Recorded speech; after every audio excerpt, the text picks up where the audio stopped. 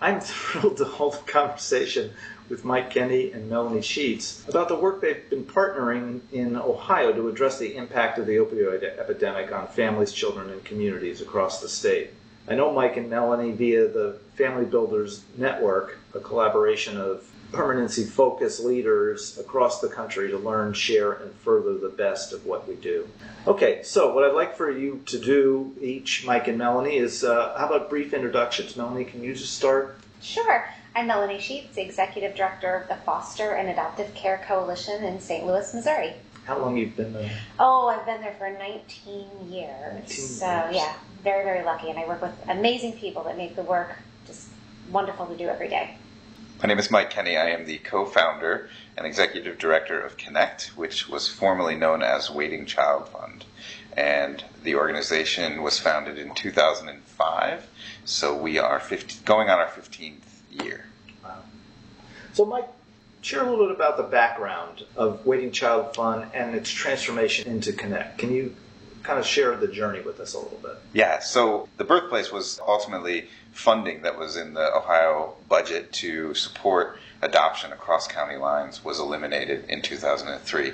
And so that was the impetus for my co-founder Shannon Deinhardt and I to found the organization. So Waiting Child Fund was the name based on the idea that we were going to raise money to fund the adoption recruitment efforts for individual children.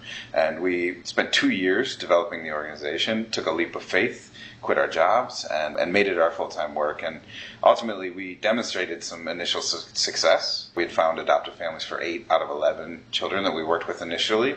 And we went back to our funders and said, look what we've done, and aren't you ready to fund more of this? And they said no. And that no was a punch in the gut, but was their way of kind of opening our eyes to, you're raising $10,000 per child, and you're telling me that there's thousands of children. We're not sure you have the capacity to raise millions of dollars per year. And so there was a scaling issue, there was a capacity issue, there was a sustainability issue if we were always the outside funder. And so that forced us to take a hard look, and we got some planning grant money, and that's actually how Shannon got to know you, Bob, more closely, as she came out and studied CPYP, the California Permanency for Youth program, and we got to do some intentional research and some exploratory research about what could be. And so we then, at the end of that planning grant effort, designed what was called the Summit Permanency Collaborative, which was a public-private partnership where we were invited in by an Ohio county to really partner with them in their permanency work, which was less of a, we will solve this for you, and more of a, how can we increase your capacity to do this work yourselves? Mm-hmm. That was that initial evolution that we went through. Mm-hmm. And so that more recently really have grown in scale from being a mom and pop, sort of in a really tiny office, into a burgeoning kind of office complex where you have not only one large space, but you're transforming another. So talk a little bit about what that's been like to transform from this 2-person group to now, how many employees do you have? So we currently have 15 employees, 14 full-time, 1 part-time. Mm-hmm. They're located all throughout the state of Ohio. Mm-hmm. We have 9 county partners. We're looking to grow to a total of 15 in the coming year. Yeah, I mean, we were the quintessential kind of garage organization. We worked out of Shannon's basement for 5 years while she had her first 2 children during that time. I remember her caring for them upstairs and me working downstairs. I mean, it was very grassroots. And then we got our first office and transitioned to what is now, to your point, more of a high-functioning nonprofit organization. So I think one of the biggest catalyst moments for all of this was the hiring of an Encore Fellow who had 31 years of experience running a nonprofit. And he came in and pretty much day one held a mirror up to our faces to say, what you're doing is special, the work you're accomplishing is unique, and you should be functioning at a higher level, you should be doing more. I mean, his point was you should be at the highest level, you should be working with the governor of your state. And so he took us through a strategic planning effort that included, for the first time, outward looking, right? Yeah. Like engaging our stakeholders. What do you think of us? And that led to a name change. Yeah. People knew us as the Mike and Shannon Show, not as Waiting Child Fund. Waiting Child Fund meant nothing to them. And so we intentionally rebranded to Connect in order to not have it be the founder syndrome. Because I think a lot of the net output of the strategic plan and the stakeholder interviews was the reality that if one of us got sick or one of us decided to leave, this work would end. Yeah. And that was a big fear of ours, and we needed to make it about more than just us. Yeah. And so we made intentional efforts to restructure. We changed our job titles. We built policies and procedures that didn't exist. So all of that is to say the growth that we're experiencing right now is not by accident. When our Encore Fellow came in, he helped to guide us through an intentional process of setting the table. And now there's a bunch of plates on that table, and there's people sitting around it. Yeah. That table didn't exist before. It was more like it was like two people eating around coffee tables. Yeah. And now we've got a big, giant dining room table that's full. Right. So, to continue with that dining room metaphor, as you're meeting more people that can bring food to your table, opportunities get created, right? You start making new partnerships, you're seeing more people that you have a potential alignment with, and even convincing, getting on the radar of people that hadn't known about you and you hadn't known about them. So I want to kind of get to the opioid crisis, which is one of the sort of catalyzing events here. And Ohio has a fairly serious and documented opioid crisis, especially through its southern region, the pathway going across the country. What I'd like you to talk about, Mike, is as this crisis was manifesting, and I'm reading about it in California, I'm reading about the constant cry for, we need more foster homes, and we're sending all these kids out of state, and we're in crisis, and oh my gosh, you're here, you're experiencing that. How did that land for you?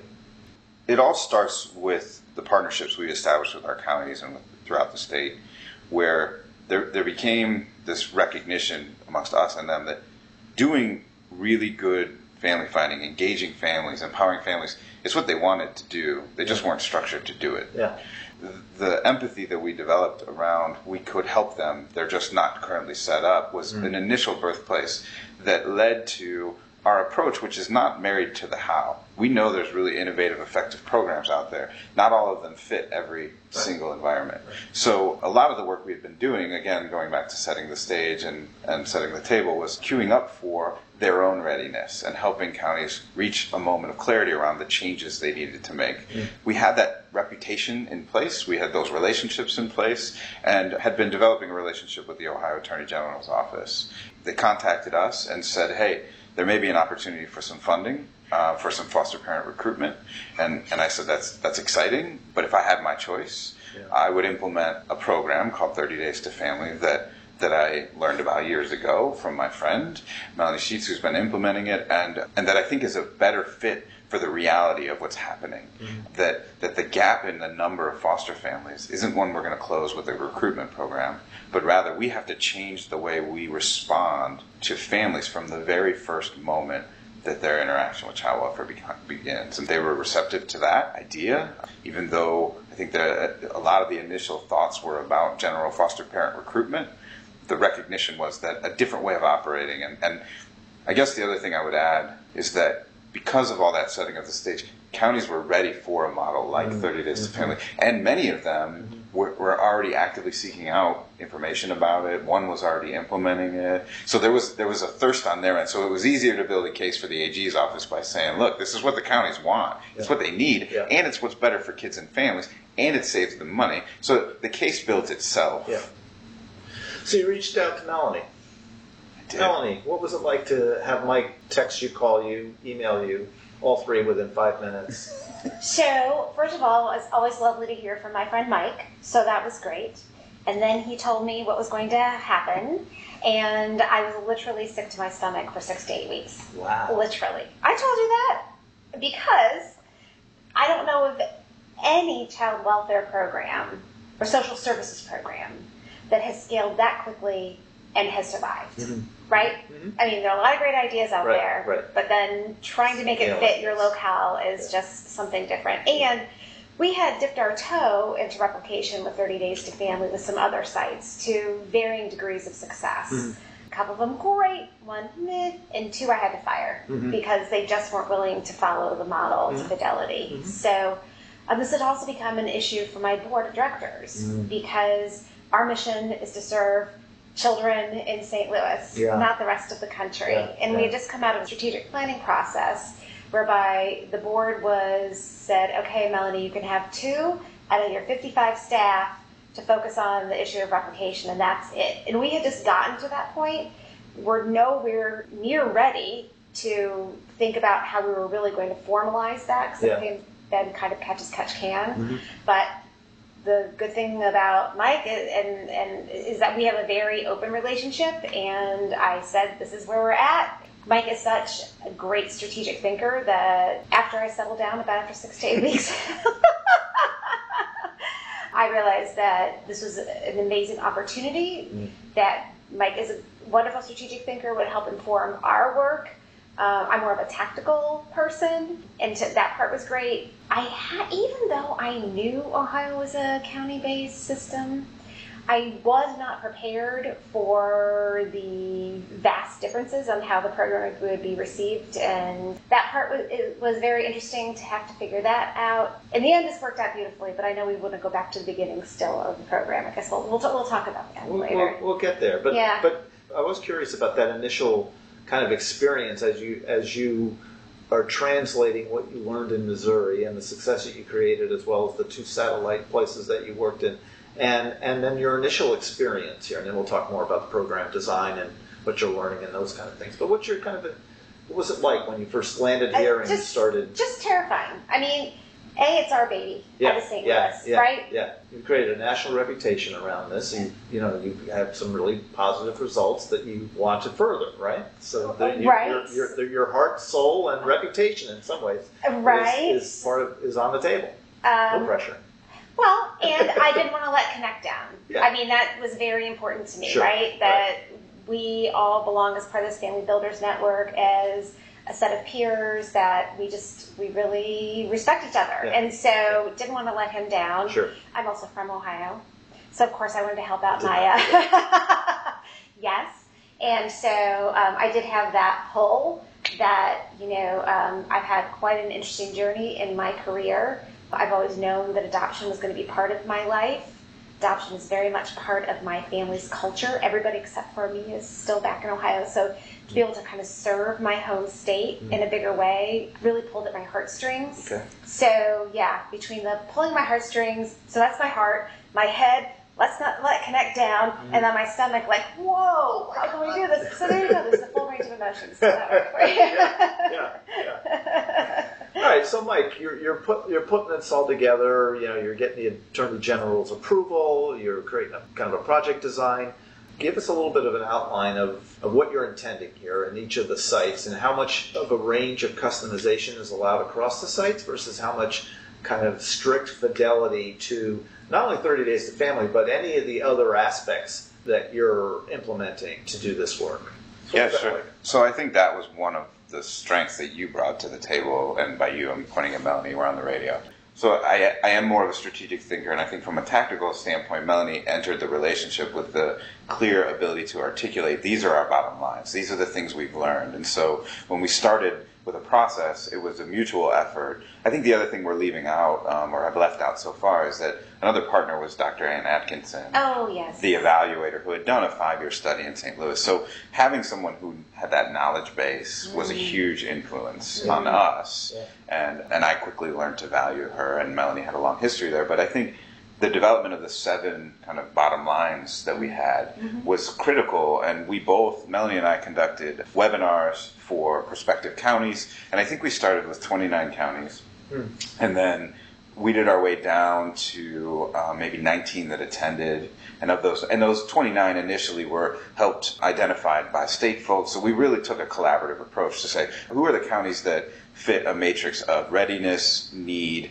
and capacity to implement? I mean, that was our kind of triad that we were looking at. But then we both shared the process together because we had the knowledge and the relationships. Melanie had the deep experience of the model and of the experience of trying to replicate successfully and with challenges. So we both participated in webinars for counties. We narrowed it down to ultimately 10 or so who made an application. But that application was also done in such a transparent way that was open. There was no secret web form where you submitted and found out later. This wasn't like that, right? This was a conversation that took place over the course of about 6 weeks. And by the time we got to the 9 counties that we launched with, they knew, we knew, there was a recognition. And I think that recognition is one that we've relied on over the last 9 months when things have gotten tough. Because it's one thing to have issues come up and have it be the first time discussed. It's another to say, look, this is what we warned you about. And it's, we can warn you, but now it's happening. And how are we going to deal with it? Mm-hmm. So I think the process that we used was highly effective in selecting the counties and launching the counties. And the last thing I'll say on your question is, Melanie wasn't maybe as prepared for the county nuances. I was not prepared for how long it would take them, despite their eagerness and willingness and commitment, just to get stuff up and running. I mean, I am a doer, so get the computer, get the software, what is going on? And so even just, contracts taking 4 months when there's no exchange of money, stuff like that I think, unfortunately, is the reason a lot of our kids and families struggle, is because those bureaucratic things get in the way of good practice. Yeah. So. Yeah. Well, and then there's that part, and then there's what we from Missouri didn't know that we wouldn't even guess. So, I mean, Facebook? You don't have Facebook? What? I mean, that's our biggest search tool, Sure. and it didn't even occur to me that those kinds of things, and we have them pop up still every once in a while now, and that's been an advantage, though, being in 9 different counties in Ohio, that we're seeing 9 different ways of doing things, so that we're bringing on additional sites. Hopefully we'll have fewer surprises. Just the last thing I'd like to say to kind of bring it back to our earlier conversation was when I got that call from Mike, and once we decided, yes, we were going to go down this road, I said to him now, and I will continue to say now, I mean, Connect is the only organization in the country that I would ever trust with my baby, right? We will always be involved somehow, some way with other agencies that we replicate. It's our goal to leave Connect with this model, whole cloth, of course, continuing to collaborate down the road and have shared learnings, but they're a very special and unique organization to do this work. Thank you. It's true. Well, and I think any good partnership has natural cycles to it. So my vision, because you asked that question earlier on about vision, is we get to a place of independence, but then you and I are like, what's next? Like, I can't wait to get that call from you, where it's like, I got funding, or I got the idea. I mean, we're a little ways away from that, but it's still. That's all right. It's always good to dream. You started with 29. You ended up kind of creating the shared agreement with 9. Now other funding is coming through. It's coming through or come through? An hour and a half ago, some additional funding came through. Which you found out via a press release. Via a press release. Always nice to read about your future in a press release. So now you'll be able to expand that to... We're looking at adding 6 counties. 6 more. Yeah, and in a unique way. I think a lot of the lessons learned have taught us. Right now, those 9 counties each have at least one 30 Days to Family specialist in that county doing the work. And this is something I haven't mentioned yet, but is important for folks to know, which is that many counties are so invested that they've added their own specialists. Yeah. So the larger metros in particular, one of them has a unit of 4, another plans to add 2 whole units of 30 Days to Family specialists. An unintended opportunity that neither of us could have guessed, that counties would kick in their own workers. Yeah. Right? This is a grant-funded program. We thought it would start and end there. Yeah. The point is, we plan to add counties, particularly in the rural communities where maybe those specialists are serving multiple counties. Sure. Because that's, to go back to your opening about the opioid impact, a lot of these smaller counties, especially in Ohio, which is a levy-based state, where it's basically 50-50. Half the counties don't even have a levy and aren't able to fund innovations, aren't able to fund creative solutions. And that has a direct impact on length of stay, well-being of children. And so we're really trying to be responsive to those counties that are more strapped than others. If you work or live in Ohio, you understand the levy-based system. Most of the people outside of Ohio have no idea when you say levy-based. Sure. So just give us a quick 101 on what does levy-based mean and how does that impact, especially services to families, kin, etc. So there's 3 ways you pay for child welfare: federal money, state money, and then local money. Right. If Ohio doubled its investment at the state level, we'd still be dead last. So we are automatically struggling or strapped from the state level. From a county level, county child welfare agencies have to campaign and put on the ballot a levy for funding for their budget.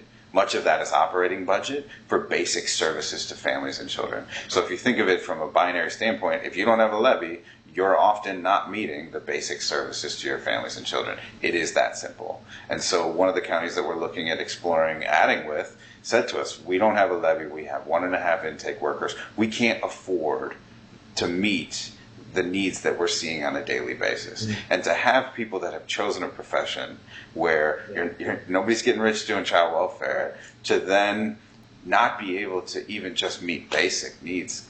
I'm not doing this story justice, but this was just a couple days ago, and the agony I felt in their voices of day to day. I mean, these were people who had worked at this agency for 32 years and 41 years respectively, mm-hmm. who had put their entire professional careers into a profession or into a service to the people in their community who are struggling the most vulnerable children in their community who don't have the basic resources because they don't have funding from a local source. And there was a study done that demonstrated the length of stay impacted, and that if you had all three of the funding sources, then the length of stay was around 150 days in care. Mm-hmm. If you only had federal funds and didn't have flexible money, the average length of stay was around 800 and so days in care. Mm-hmm. So to have funding be the reason a child languishes in foster care is not okay. Yeah. So let's shift. Now you started, right? When did you actually first kick off the delivering service to kids? Pick a date. yeah, that's exactly right. We are telling folks, because it's the truth, but we're telling folks that, really July 1st is when all 9 counties were up and running. Okay. I think Hamilton maybe was the last county that took their first case August 1st. Mm-hmm, so it's the right. July-August timeframe. Okay. And when you think about replication implementation, to go from, we got awarded the funds in late October, to go from notification of awards to hiring and fully staffing 9 counties and an entire support team in what accounted to be, 9 months was pretty, 10 months was pretty phenomenal. It is amazing. And I will laugh at you for something, though. Yeah, please, laugh. I don't know who it was on Connect, but I remember there was a lot of kind of build-up of your team, October, November, December, and then we were asked, okay, put together a training calendar for January, February. We're going to get everybody trained. No, that's not how it's going to work. Because hiring a 30 Days to Family specialist, it's such a unique skill set. It's going to take us months to hire the people, which turned out to be beautiful. Right. Because then we were able to launch counties one after another after another. Yeah, so we know now. But that's also, honestly, that's a good part of our partnership. I'm like, it's going to take us a month. You're like, it's going to take you 3, but give it a go with 1. Yeah.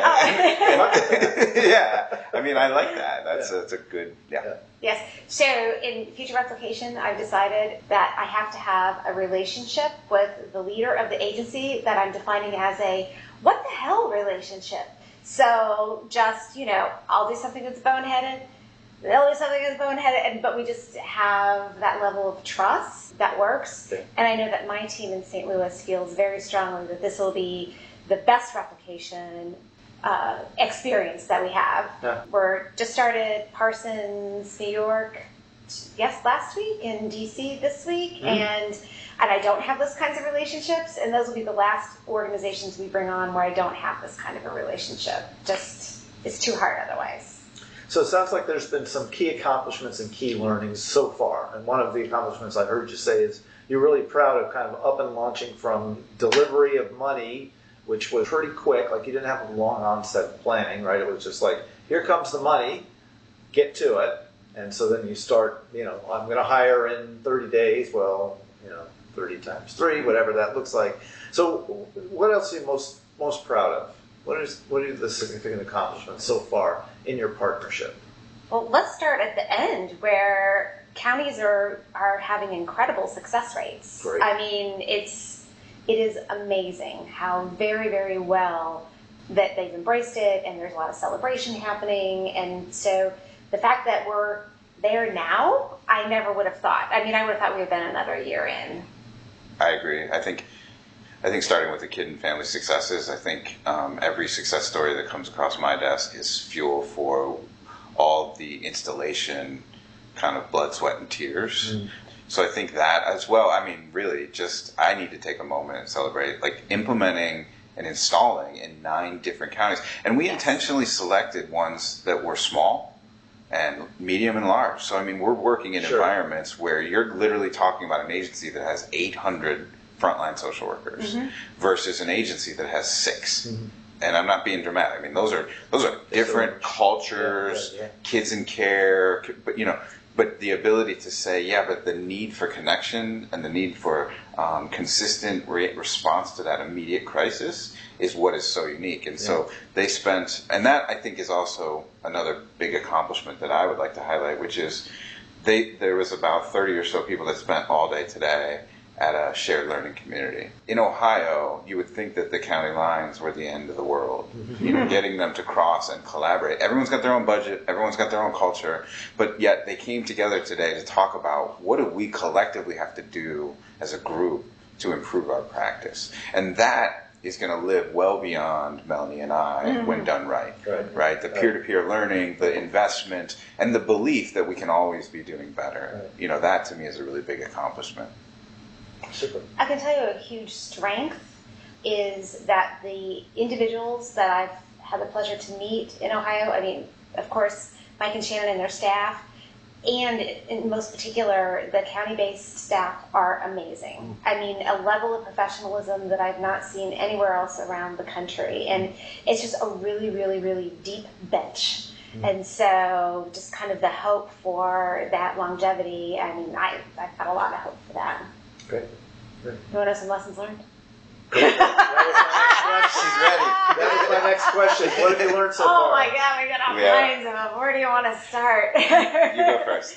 All right, I'll do some tactical things and you do some strategy things. Sure. How's that? We'll live in our lanes. Yeah. Tactically, what we would do is we would go out and do a 2-day training or an all-day training for the counties, and then, okay, we'll start calling you afterwards. And that totally didn't work. So what we realized early on was that people really needed to see in St. Louis the work being done. Because it sounds good, but then to see it is a whole different thing. So we started with, if you're ABC County, you would come out, spend 2 or 3 days with us, half of that in training and half of that shadowing. So you go to court, you knock them on doors, right? The whole thing, meet grandma, right? And then we send you back to your ABC County, and then we'd call you. That didn't work out well either, because people just weren't kind of getting it, because there's just so much complexity to it. So then we finally decided, and this is what's worked, that when you go back to ABC County, you're going to call us the second you get your first case. We're going to hop on a plane, fly out, and spend the first 48 to 72 hours with you. And that was the magic thing that had to happen. And what we found was the amount of time that it took us to train someone really was reduced very quickly. So a lot more work on the front end, but certainly on the back end has had many, many dividends. In terms of other lessons learned, Stephanie on Mike's staff was right. I fought and kicked and screamed against it. This is what the hell stuff about, we had our training, and our training is our training, and she provided enough, and Stephanie's like, it's got to be modularized. I'm like, it doesn't have to be modularized. And they were like, darn it, she was right. So we're doing that. I know that Mike's staff has asked for more training for coaches and supervisors. I'm still wrestling with that, to be quite honest, and how the difference between just really get an understanding of the program, darn it, is different than kind of bringing some additional knowledge to that. So we're working on that right now. There are lots of other little tiny ones, but those are kind of examples of the big ones. I just want to respond to the first barrier or challenge and the response to that, because I think you take it for granted, but because it's just in your blood, it's in your DNA. You're a barrier buster. You're what did you say to me yesterday? You're a case-based advocate. That your lens and the culture that you have at the coalition is based on what will it take in order to make this possible, in order to make this effective. What will it take? And then let's figure out how to do that. And I think that's really unique in that if I said to any other collaborative partner, look, we're having challenges with day one, what can we do? I guarantee you they'd give me a list of 20 other things before they said, I'll just have my person fly out for the first case. I mean, that's a rare response to have the first thing. I put money and staff time and an inconvenience, I got to imagine, to Patrick's life to fly out to 9 different counties when they get their first case, and counties who have multiple workers. So I think that also speaks to the commitment that is pretty unique and pretty special. And I think strategically, one of the biggest lessons learned was, we all got in a room. Bob, you were there at the beginning. We got in a room and we designed this. And we designed it based on years of experience, but we also made it up. This is what we think. Yeah. But we didn't build in because we were so focused. So we had our heads down. We were grindstoning, and so we were focused on computers and software and hiring, right? And then I looked up and realized we didn't reassess the structure between our 2 organizations. So even as recently as the last few days, we've been talking about the need to restructure some of those relationships that either A, were intentionally created and maybe they're not the right fit now, or B, just happened naturally and unintentionally. And they've created some day-to-day challenges that need to be addressed. But, I'm confident we're going to work them out because of that repeatable process, but it was an unanticipated barrier of not creating checkpoints, even between maybe the 2 of us or between the team, to stop and say, is this the right structure for our partnership? We kind of took, I'm speaking I words, but I took that for granted, that this will be what we need moving forward. So, well, I think that's just because that's how we roll. But you're right. We can definitely slow down next time for a minute and a half. Sure. Yeah. I would say another strength that our agencies have brought to the table is frequent check-ins. So, look, our communication can always improve. Okay, so I'm not saying it's perfect. Our supervisory director level staff connects every Monday. We as a leadership team connect every Wednesday. I have to admit, I'm a real pain in the butt. I just insist that they happen. But Mike and I know I miss everything. Or not every, I know I miss some things if I'm not just forced, again, to slow down for a minute and just focus on this. So I think that's been a good thing. Agreed. Yeah. Agreed. Well, and I gave a talk recently where I referenced that request of we need to talk weekly. And there's been at least, I don't know, you tell me, 4 times where we've come kind of sheepishly like, we were thinking that maybe we could scale it back to every other week, and Melly's like, no. And I've learned to appreciate that, because what it does when you intentionally carve out space to discuss the good, bad, and the ugly, you discuss the good, bad, and the ugly. When you let things go and you only touch base once a month instead of once a week, then you gloss over things. How have things been going? Good. Versus, I'm incurring this and we need to address it, and so regularly coming to the table, it's not unlike, I'm just going to stick with the dinner table analogy. It's like if you have dinner together once a day, every day, then you regularly stay in tune. How are you feeling? You don't look the same as you normally look. What's going on with you? But if you only get together for dinner every couple of weeks, there's a disconnect, right? And then you have to reacquaint each other, right? Or reacquaint with each other. We don't do that. There's no reacquaint. There's not a lot of like, hey, what have you been up to? I know what you've been up to, because we regularly are in touch. Yeah. And I think that the reason for that, which I appreciate, and maybe the staff don't always so much, but I do, is that the stakes are too high with this. Yes, they are. The stakes are too high with the magnitude. And I think that goes back to that original phone call and request. Your gut was saying to you, oof, this is too big.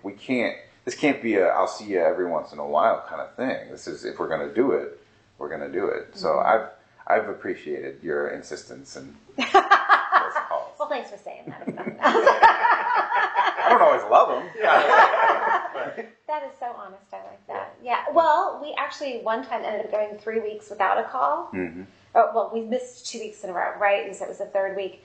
And it turned out to be the most negative call we had, because there was so much stuff that we had to take care of. Exactly. Then we got back on track. For goodness. Yeah.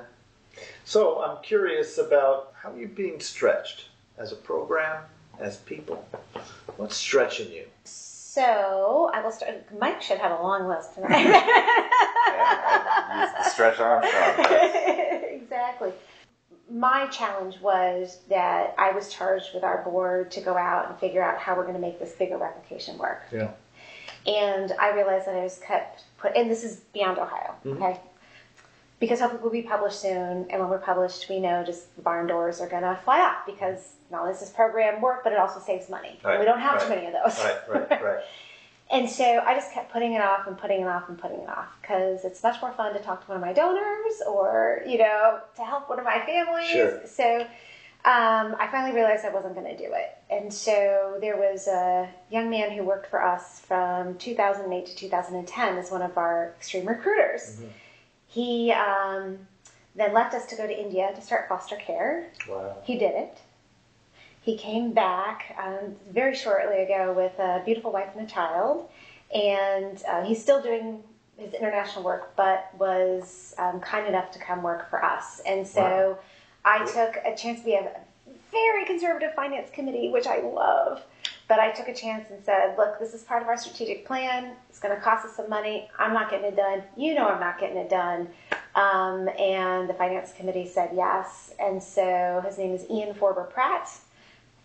He's got a brain like Mike's, just super big, and is really going to help us figure out how to get more replication out the door while still maintaining just truth to our mission. Okay.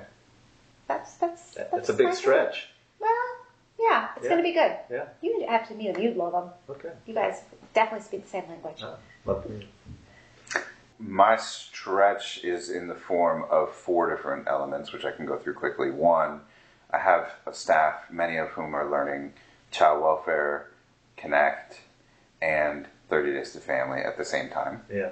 And so to be in a new job and be learning all of that requires a lot of attention and sensitivity and all of that. Mm-hmm. The organization has gone from 2 to 15 in a 12-month period, so there's a tremendous amount of just HR, operational, we've had some turnover already, and how do you message that? And, and so that's a big stretch. I think myself as a leader, I think that I love to learn about practice. I like to tell stories. I like to have those stories be first person. I like to facilitate youth-centered meetings. I like to help workers solve their problems. Yeah. I don't have time for that anymore, and that doesn't feel good for me from a reward standpoint. And so trying to stay connected to the work is a stretch for me right now. Mm-hmm. And I think also just learning to be a leader in ways around providing supervision where I'm not over-associating with problems and solving, but rather coaching them in thinking about, right? Because Shannon and I have 12 years, 13 years worth of institutional knowledge and experience that we built up that I just take for granted. And I don't take it for granted anymore because I'm like, this crew doesn't know necessarily how to tease out these challenges. Yeah. They see them. But I have also a tremendous amount of empathy because it takes me right back to 2008, 2009 when I was like, why is this happening? This doesn't, how could I possibly run through this wall only to now see there's 3 doors in this room. I could leave this room. I didn't realize there was another way to look at this challenge. So it's stretching me in different ways, all ways that I'm enjoying. And I'm sure I'll come out the other side that much stronger for it. Absolutely. If Lord knows we can be that transparent to all the people who are going to listen to this podcast, they're going to be just fine. Don't judge me, people listening to this podcast. Strength and vulnerability. I'm curious if you've had to make any unforeseen adaptations to what you originally designed based upon 9 different places of implementation. I'll let you answer that part, Mike, but I will say this. We just, and still to this day, take so much for granted on how we have done the model and have been completely surprised at what is necessary, what is not necessary, even questions being asked. So, for example, one county wanted to know, we have a certain way we were doing genograms. Yeah. And when we first were training on it, we're like, everybody kind of does genograms their own way, and that's okay. Well, that was a terrible message to share because in St. Louis, that means there's like 1% deviation, right? And so we had to kind of make a decision, what is required and what is not. And unfortunately for the counties, I'm sure that feels very frustrating to them. Sure. Right? And so, and like I say, we just had a couple examples come up last week that we're still figuring out.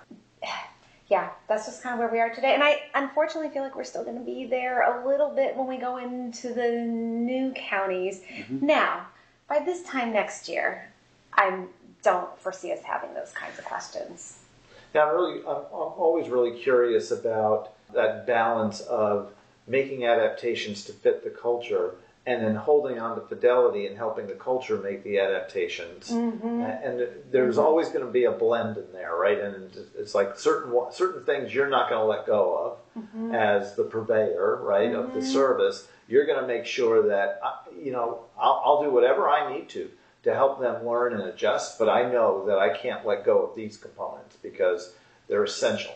And then there's other stuff about, I can get there the same way by helping them see it by making these adjustments, and I can move there. And so I'm curious about, for both of you, is there an example of one of those where you had to hold the line when folks said, no, we already know how to do this, and you're like, yeah, but we're going to do it this way. And then there's stuff where you had to help a rural county do something different than a very large urban county, and just their structure, their courts, or whatever was present in their environment required that kind of adaptation. I would say that 30 Days of Family is unique in that it is such a short-term intervention, right? And I've been surprised at the things that, I came up with a list of things that we would not change, and I've been surprised of the things that I've added. But I think it's only because it's such a short-term intervention. If it were extreme recruitment, for example, I would be much more open to things. But can you think, Mike, of a time when we just... Well, a lot of it was little things and preferences that maybe counties were used to being able to say, well, we get this need met in another way. So like there's a list of software.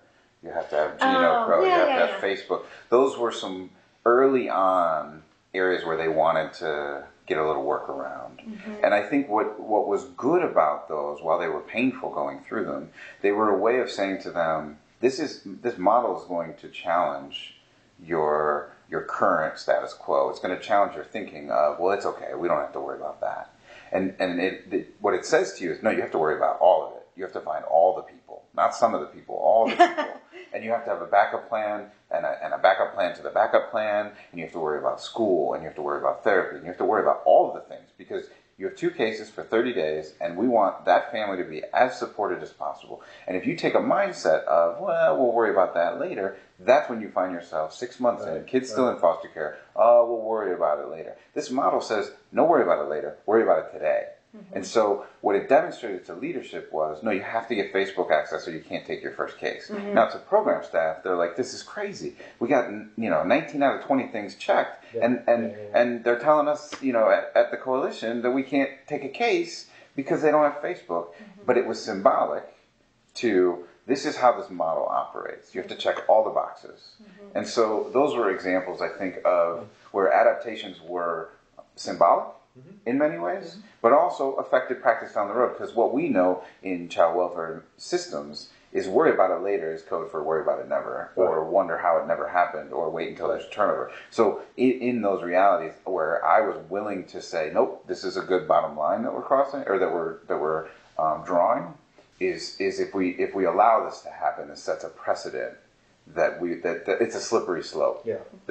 Now, on the other hand, what Connect did a beautiful job at was, of course, each county system has their own way of children entering foster care and how those processes work. So you guys were wonderful in finding ways to work with the different counties of when is the point of entry, that kind of a thing. That was beautiful to watch. So, hopefully that answers that question in terms of the differences, rural. Because there's a difference in the child welfare system in St. Louis versus in Cincinnati, Cleveland, or some of the rural counties, right? Those things are inevitable. Well, and for a couple counties, I remember there was definitely a back and forth between our staffs about, do you think this county would be willing to let this entry point instead, kind of a thing. So I feel like probably 6 or 7 of them were no-brainers, but we were able to work together to figure out the remainder. All right. Well, let's move towards wrapping up. I want to check in with you about what would success look like at the end of this endeavor. Is there an end? No. It's a CQI mentality. We're always improving. So, from The coalition's point of view, I mean, our goal is to have Connect be the one and only franchisee. Then, and we'll be working in other areas. I mean, I don't know if we'll ever find another Connect. If we do, then we would work with them in that way too. But, I mean, the question for you is, what is it, man? Is it all 88? No, I don't know. I don't know about that. I mean, I think that what makes us unique as well, so when you talk about success, is cultivating a readiness for those who, because there are many counties who aren't ready to implement 30 Days to Family. Sure. And so how do we get the needs of those kids and families met while also developing readiness for this front door intervention? So for me, success would be, because the other thing we haven't mentioned yet that I think is important for this audience to know is that we were guaranteed 2 years of funding. And so our initial model was we're tracking cost savings. Counties had to commit. One of those 7 bottom lines was reinvesting and paying for this position. So I just want to say, so that I don't do what I always do, which is shoot for the stars, is if we had these 9 counties at the end of 2 years that were self-sustaining, funding the positions, doing 30 Days to Family work, that is success, right? Yes. If we add 6 counties in the coming year who are sustainable as well, that is success. But if we can create a culture where they own this model to high fidelity, they invest in solutions, and then they themselves develop the next solution, the next iteration for whatever this model, whoever's slipping through these cracks, that they pick that right back up. So to me, success is implementation of this program to high fidelity with sustainability, and a culture amongst our partners that is ready for that what's next mentality. He says good words. Kind of wrapping up. Any other thoughts you want to share? Surprises? I want to thank you for being on the ground floor of all of this. My goodness, if it hadn't been for that original meeting, and Maureen, of course, was in the room, and PCSAO, and we surely would not have been as far along if you weren't willing to provide your expertise. So thank you. Oh, my pleasure. Yeah, I'm going to do the same thing, and you're probably going to be mad at me for what I say. But for those of you listening, Bob has been a mentor of mine and friend and colleague for, say, at least the last 7 or 8 years. But at each phase of my own professional development, asked the right questions, challenged me in the right way, and I count on you for that. So I just want to thank you for circling back. I look at this conversation as a chance to just take stock of the important people and to celebrate success and acknowledge challenges. But I appreciate all the guidance that you've provided me. Oh, thank you. That's very nice. And yeah, I'll be mad at you, but we'll do that later. So that wraps it up. Thank you very much, Mike and Melanie, and we'll check back with you in a year or so and see how it's going. Yeah, that'll be fun. Next year this time. Okay. All right.